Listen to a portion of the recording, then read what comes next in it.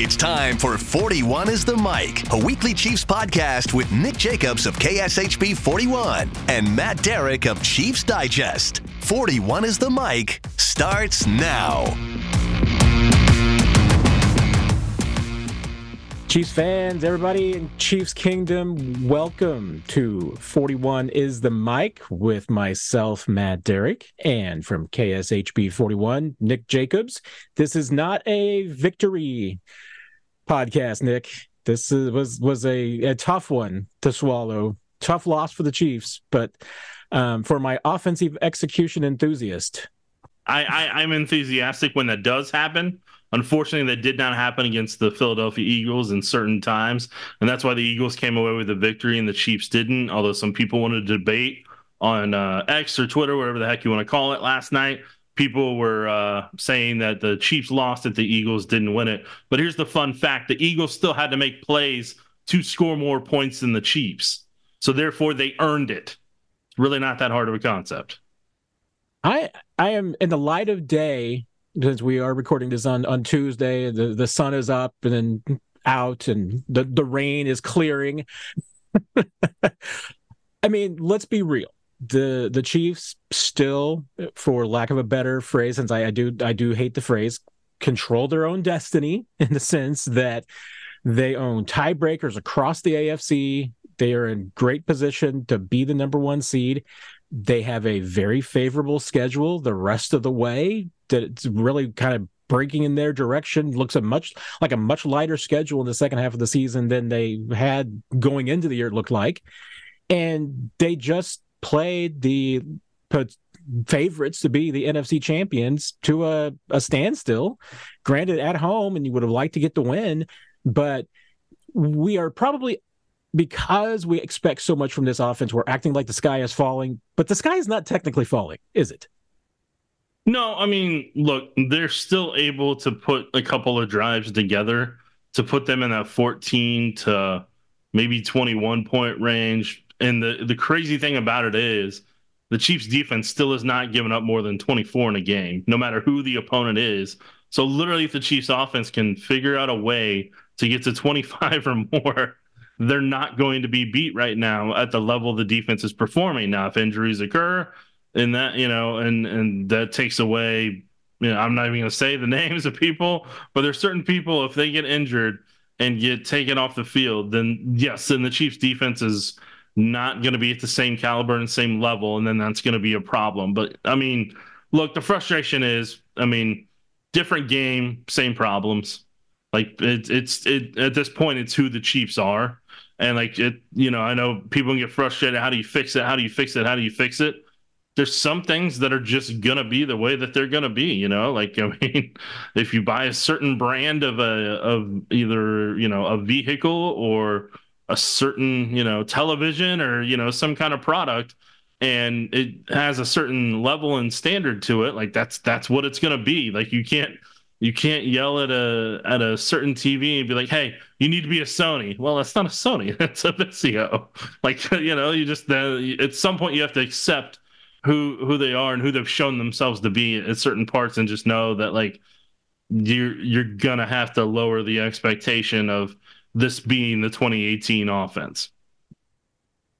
Yeah, and I'm looking at some projections right now, and one of them, the teamrankings.com does some simple stuff.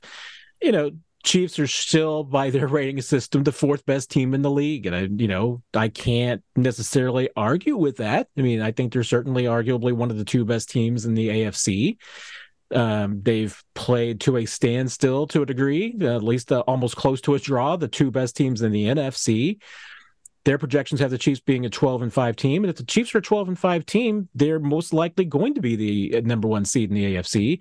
That has the same projections for the Ravens. And if the Ravens end up at 12-5, the Chiefs would own tiebreaker over everybody. So, there's a magic number to get to. This team probably not going to be 14-3, but that's not going to be the number one seed in the AFC. It'll probably be 13-4 or even 12-5. And in that case, the Chiefs still have a real, handle on being able to get the one seed. And on top of that, you mentioned the defense, and that's what's, really amazing is, this is, I think they're now still giving up 15.9 points a game. The 49ers moved in front of them after the Ravens gave up their explosion this week. So now the Ravens have fallen behind them and per game basis, and the 49ers ahead of them. I mean, the Chiefs are, as you mentioned, arguably one of the best defenses in the league.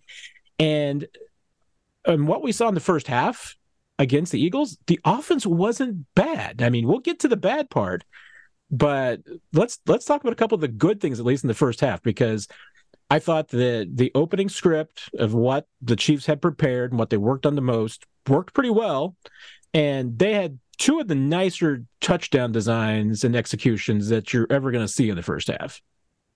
Yeah. I mean, look, the Chiefs, whenever it's something that they had practiced and they've executed routinely and probably worked on over and over again, they have a certain level of confidence. They know where they're supposed to be. They know what they're supposed to execute, and they're able to go out there and get it done.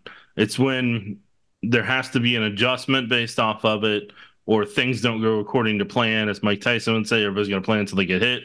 Then whenever some of those things start happening, that's when some of the wheels fall off to where, hey, maybe Patrick's expecting the landmark to be here, or expecting this guy to be at this spot when he's going to make his cut, and that this guy is going to read off this coverage this way, and then it doesn't happen. I know people argue and say that, well, they need to make it simpler. I think they have made it simpler. It's just still that level of execution and that level of perfection that they're looking for just hasn't been there, whether it's been catching the ball, what distance they're supposed to go, the kind of the route concepts of how they're supposed to collectively do it together, just all that combined. It's not, it's not the way that they obviously wanted. But I mean, like the Travis Kelce touchdown, I know, Valdes-Scantling, he's going to get roasted for the end of the game and the magnified moment where he dropped that pass. And, that's kind of partly, is it a bummer that he dropped it? Yeah. But I'm not surprised it happened, because I've seen so many times when those opportunities have rose up that he hasn't been able to kind of deliver. And that's that's part of the reason he was available on the free agent market, was because if he had those moments with the Packers and delivered on those, they would have re-signed him and kept him. That's just kind of the reality on that part of it. But he had a good rub route there for Travis Kelce for that one touchdown that they bounced back on. And I'm trying to remember, you can refresh my memory. I'm trying to remember what the heck the first touchdown was again. The first touchdown was with Jerick McKinnon running the corn dog route that the Eagles bit on, allowing Justin Watson on the cross in the back of the end zone. Yes, completely wide open. So I've watched so many plays and had so many sad moments I couldn't remember the positive moment. So thank you for that, Matt. Now I'm happy again. Now you're happy again. It's like I had a piece of sugar. It's picking up my spirits. With that, with that one, the safety obviously went the wrong way and carried the receiver the wrong way. And Watson's like, oh, hey, no, I know. Watson understood this is how the routes are developing. This is a spot right here where it's pretty wide open, and I see Kelce getting doubled below. I'm going to be in the area where Pat will spot me and see it, but also I see there's, the coverages are on either side of me. If I stay right here, people are going to forget about me, and then boom, there's a touchdown for him. So, that's why Mahomes went to Watson as many times as he did, is because he trusts him to be there and to do the right thing and to be in the right spot and to give them those opportunities. Whether he drops them or not, I think a lot more of that had to do with the weather conditions, and where I was kind of starting to get to a point, I'm like, hey guys, maybe we lose the glove. See if that helps you. I know that they're supposed to give you a super duper grip, but maybe everybody that was dropping passes was wearing gloves. Maybe just get rid of those for a little bit. See if that makes the difference. I don't know, but I'd love to find out one way or another. Obviously the weather was a factor in it, and so that that's the unfortunate part of that. But look, those two touchdowns, the two drives, they were great. And then they had that third one going down there before the one that got intercepted. They obviously had that one. And then there was another drive, obviously, later in the game where Travis Kelce ended up getting the ball punched out and fumbled. That, like that was a promising drive too, that may have potentially been able to bury the Eagles. And it, a key moment came up and it didn't work out in their favor. Yeah, I mean, that's one of the keys to this game was certainly that the Chiefs committed the same execution errors and mistakes that they made a lot in the first half of the season. And you kind of rattled them off there. I mean, they're 2 of 4 in the red zone. Those 2 red zone turnovers, you get 2 field goals, you'll win this game. You get 1 touchdown out of those 2 turnovers, you win this game. You get 2 touchdowns, you blow this team out, and everybody's talking about how the Chiefs are the best team in the league. And I'm not sure how much I blame Travis on the turnover. I thought it was just a really good defensive play. Right. Mahomes, he'll tell you he should have, put that a little bit different arc on that ball. He should have gotten it to Sky faster, not just put a little bit of touch on it, because that allowed the defender to get there. But it was a tight window, and that wasn't the throw to get there.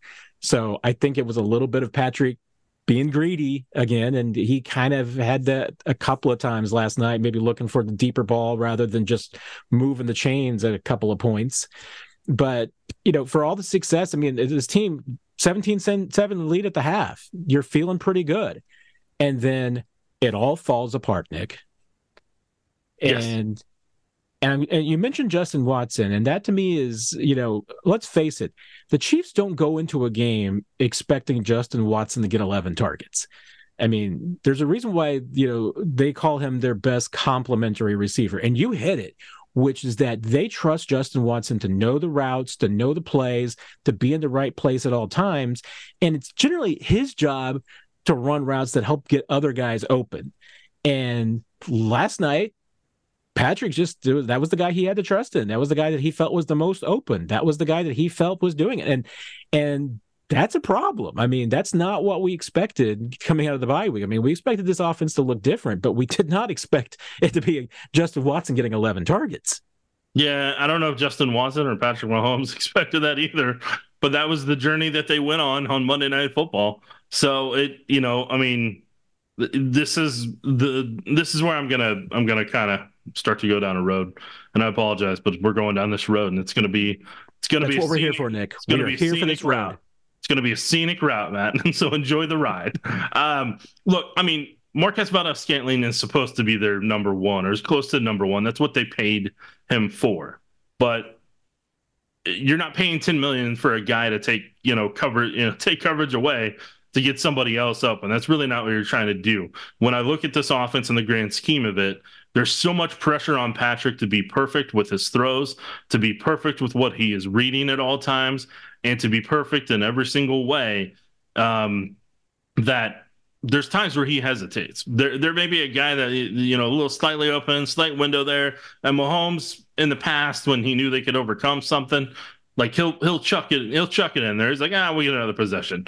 But he had that confidence that they could do it. This year, you see him hesitate at times where it looks like he might be pumping, and he's not.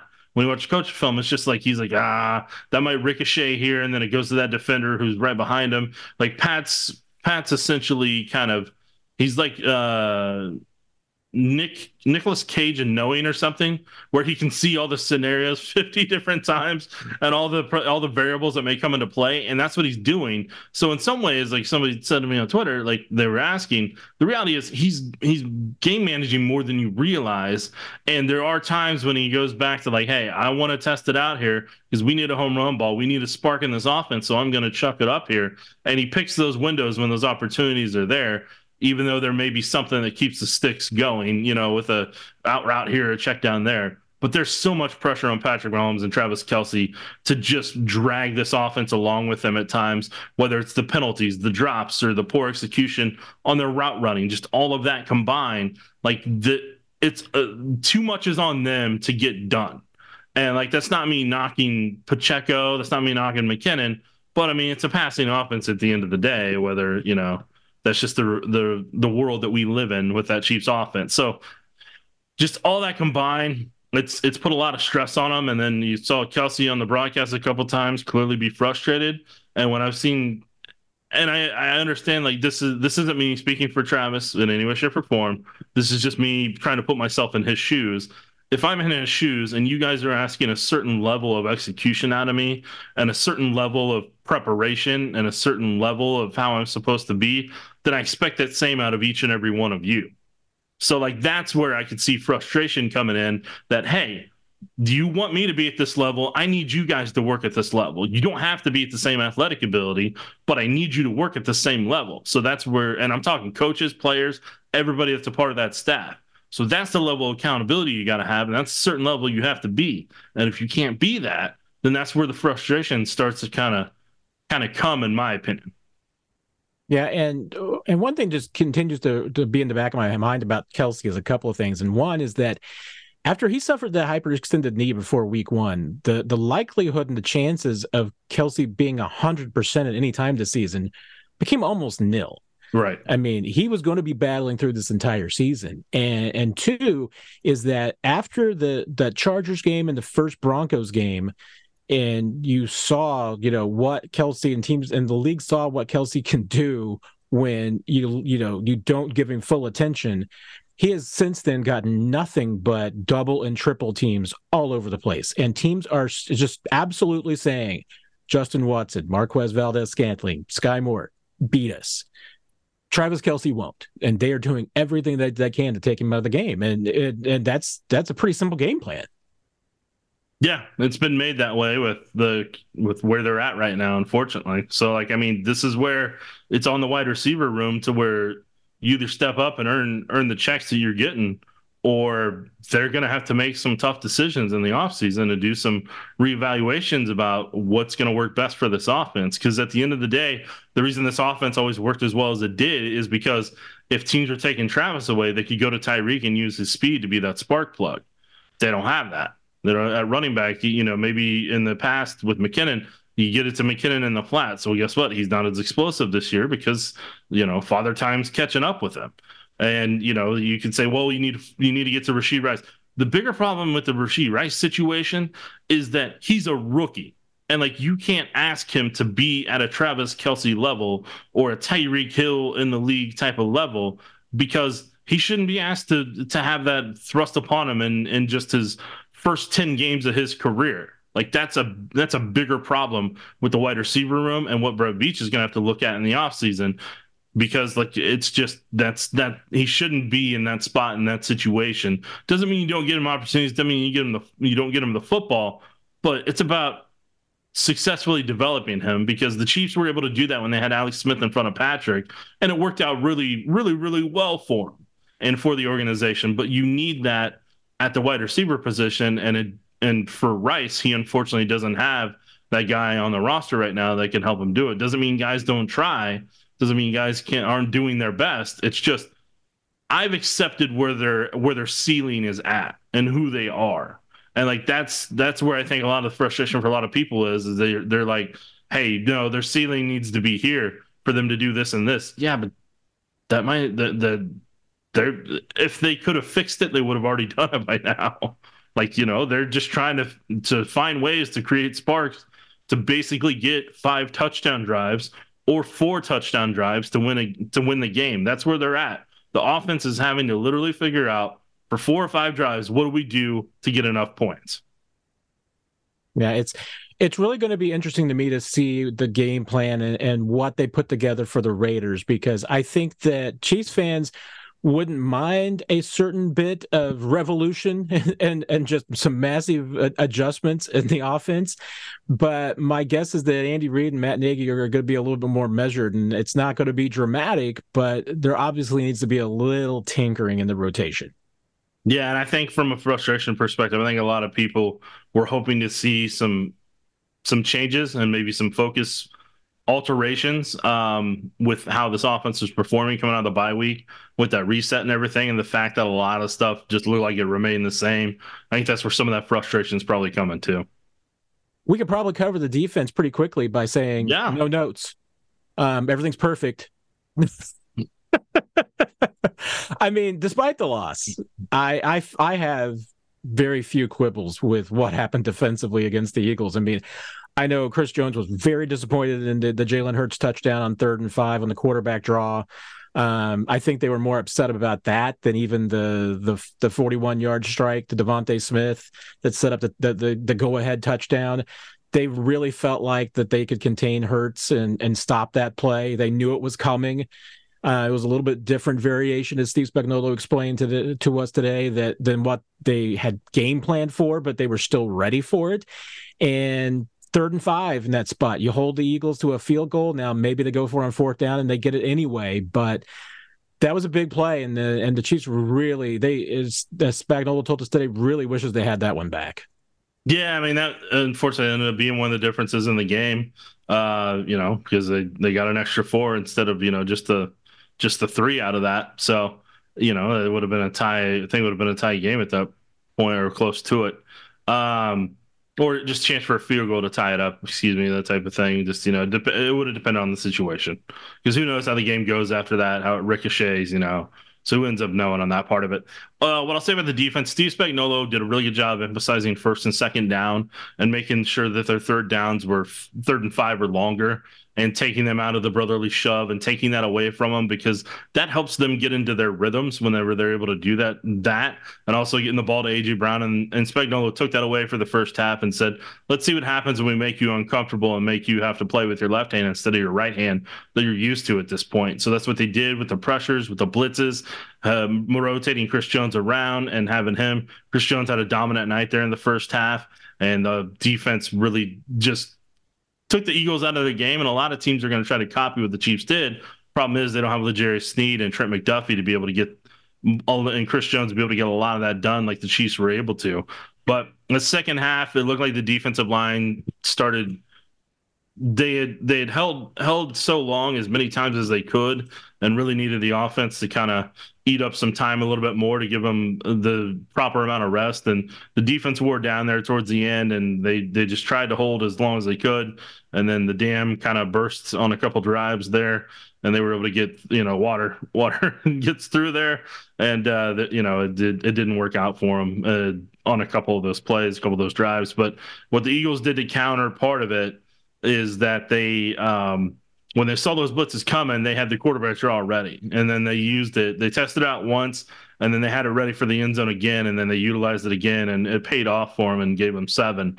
So the Eagles adjusted to some of the things the Chiefs are doing defensively, and then the Chiefs offense, they just weren't able to connect in some key moments that they needed to be able to win that football game. The remarkable thing about the Chiefs secondary, pointing this out, L'Jarius Sneed, according to Next Gen Stats, was targeted 7 times, gave up 3 catches for 22 yards, gives up only the 1 to A.J. Brown, who was averaging, I think, 117 yards a game coming into last night. Yeah. Trent McDuffie was targeted twice. Yeah. 1 catch, 5 yards. That tells you how teams are respecting McDuffie, especially in the slot. And the other thing, Devontae Smith is the guy who has the big day. 6 catches for 99 yards. None of those catches were against Smith and McDuffie. I mean, in the second half, the Eagles were simply trying to find ways to see, okay, who can we get on anybody else other than these 2 guys? How can we get Devontae Smith on someone else? And they probably sacrificed Brown a couple of times, but it was just, hey, how can we get Devontae Smith on Jalen Watson, Mike Edwards, Brian Cook? They were looking for any other matchup that they could. Yeah, and it paid off for him in that moment. And Smith made the catch that the Chiefs wide receivers weren't able to, and that was the difference in the game. And when you're playing quality teams at that level, all those little things are going to count up. All those things are going to be magnified. And it isn't just one play, but it's, because there's 12, 15, 20 different plays a game that make the difference and turn the tide. But in those moments, who makes more of those? And the Eagles did, and that's why they're going home with the victory. Yeah, I think in the light of day again, in the conclusion, it's as much as this loss I know hurt the Chiefs, I expected going into it that this was going to be a game that the Eagles wanted more, simply because of what happened in Super Bowl 57. That might have very well been the difference in this game, is that they had the intangibles on their side. If these 2 teams meet again, I'm not putting it past the Chiefs to pull it off. I don't think that these 2 teams are that far apart. I don't disagree with you one bit, Matt, but I tell you what, clean up the penalties, get rid of the turnovers, different ballgame. What Chiefs cannot do is let this turn into a 2-game losing streak, and I don't think that will happen, but we will be discussing that next week. The Chiefs go to Vegas to visit the Raiders. The AFC West showdown and a little reunion for Steve Spagnuolo and Antonio Pierce. But this is a game that the Chiefs should win. We will break it down one way or the other afterwards. Nick, any parting thoughts from you? Yeah, with the Las Vegas theme, let it ride on 15. 15 red. There you go. That's, I think, all that needs to be said. Thank you all for joining us again this week. As once again, we will join you after the Chiefs and Raiders next week in Las Vegas and break it all down. Thanks for coming along with us, and we will see you next week. Happy Thanksgiving, everybody. You've been listening to 41 is the Mic, presented by KSHP 41, your home of the Chiefs and Chiefs Digest.